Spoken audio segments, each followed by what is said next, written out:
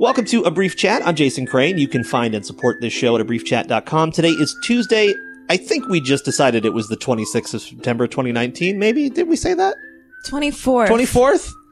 Let's say it's the 24th. Look, here's the deal. It is the 42nd of September. It's the 42nd of September. You either have a calendar available to you somewhere or you don't care about the date. So one way or the other, you're not getting the date of the year from this show, I'm imagining. That other voice you heard, who is equally as mystified about where we are in time, is Marci Chamberlain. Welcome back to the show. Time is irrelevant. It really is. It really, really is. Who cares what day it is? It's great to have you back. I am so happy to be back. And I will say that some of the times when people are on for multiple days, it doesn't really matter if you listen to them in order. I think for this one, it probably does. So if you didn't hear yesterday's episode, go back and get caught up so you can get Marci's story up to this point. We were talking about the fact that you decided to kind of pull up stakes and go on the road. But actually, even the point before that was, in some ways, as I understand it, kind of a reinvention of your life. I mean, I feel like you have, just from the very little I know about you, and although we are friendly, we don't know each other particularly well. Mm-hmm. But from the very little I know about you, I mean, I know at one point acting was something that you were going after. And then, when I met you, we worked together in radio, and then, you were a big part of the mountain biking scene. I mean, it seems like most people do when they're about your age, / when they're still my age, you are trying to hone in on who you actually are. Mm-hmm. And that often involves experimenting. I know that's the case in my life, and it sounds to me like it's been the case in your life too. Is that fair? Yes, absolutely. So yes, I do have a theater background, and usually when people meet me for the first time and then they find out I have a theater background, they're like, oh, I understand you now. It's all coming together. You're not just a crazy person. You have a reason. That's awesome. So I have a theater background. I loved theater. I mean, that absolutely was my passion, and I mean, it was so natural for me to to be good at, to excel at, to enjoy, and to inspire others. So I studied it in college and did some incredible things, and did do my best to pursue it professionally. And in the last episode, I mentioned that I lived in Philly for a year, and it's kind of silly to say, like, oh, I gave it a year to try and become a professional theater artist, right? Which isn't plenty of enough time, but it was plenty of enough time to realize, oh God, this isn't the life I want. Yeah. I didn't like city living, and it's a little, I don't want to say impossible because nothing's impossible, but it's very difficult to be a theater artist and not be living in a fairly major city. And also, I loved theater for the totality of the art form. I really loved creating and expressing. I wasn't just doing it for acting's sake. And that really wasn't, it would have been very, very difficult to make a living off of that. I would have only been able to do one thing with my life. Sure. And have my life revolve around that one thing. And I started to realize that there were way more things about myself that I wanted to do and explore. And so I decided to leave theater. I do miss it a lot, the creating and expressing. I miss it a lot. And I don't know how or if or when that'll be a prominent thing in my life again.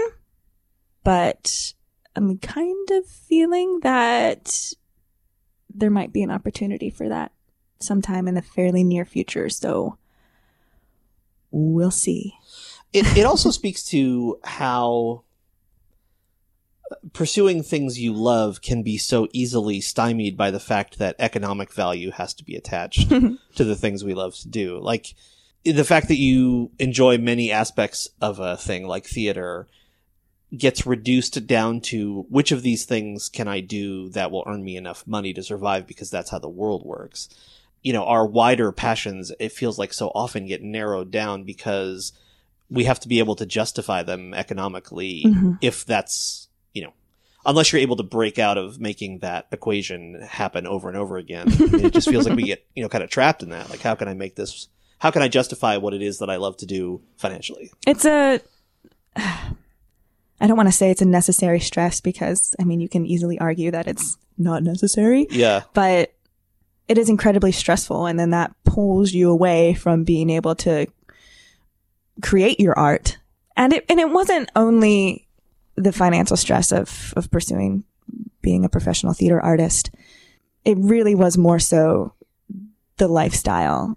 If you got a show or you got a space to create a show, you need to be thinking about the next 5 shows that you're going to be in. Right. Until you hopefully get to a point where people are just calling you. But that's not guaranteed. Yeah. Looking back on it, I am glad to have left theater for that time being, up until now, because it allowed me to become a much better person. I used theater, unbeknownst to myself at the time, to stifle and escape some really deep-seated shit that I wasn't and hadn't been dealing with. So leaving theater opened up a lot of things that I had to face, and I'm a better person because of it. I really am. Yeah. We talked a little bit about the middle period of working here in State College and now the kind of travel road-based life that you have, which is it's not that you've exchanged the uncertainty of theater for the certainty of what you're doing now. There is a ton of uncertainty built into what you're doing now, but you seem much happier. I can handle it. To what do you ascribe that? Yeah. Yeah. Talk about that. Yeah. I really feel like I've attained my truest self. And there's a part of me that's outside myself right now, listening to myself say these things. And maybe it's, my Sen Pen roots, rural PA roots Right. that are just oh God, Marci, go pick up a shovel. But it feels, it really, really feels incredible, and it feels good, and it's allowing me to be more present to the people that are in my life and to start helping people, how I want to help them. And that's just an incredible opportunity. And it makes my life feel like it's actually worth something. It's very, very fulfilling, and getting to have that fulfillment is what leads to happiness.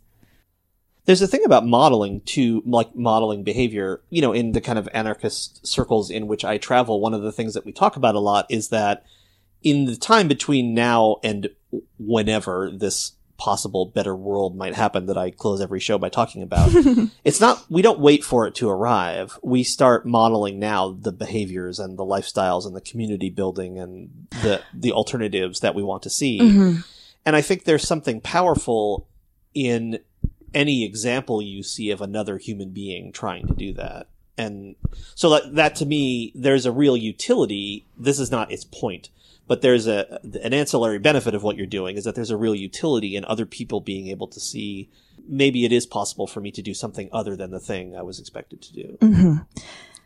Oh, it's so cool that you just said about this, because there was a time fairly immediately after I graduated college, which was it was such a low time for little old Marci Chamberlain. There was a friend in my life who I was she was a fairly new friend, and I really admired her. And I looked at her and thought wow, this woman has it all together. She just exudes optimism, and she's just killing it. And I had this epiphany of, well, I want to be a person I admire.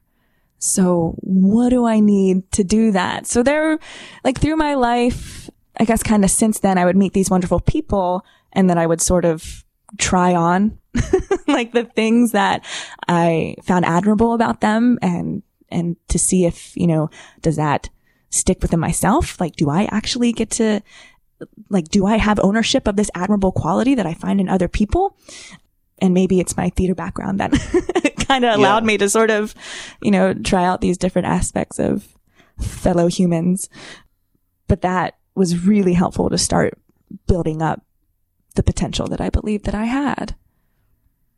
Yeah, I think that's incredibly important. Can you come back for another show? Yes. Fabulous. That's Marci Chamberlain. I'm Jason Crane. You can find this show at abriefchat.com, where you can not only listen, but you can become a member and you can get in touch.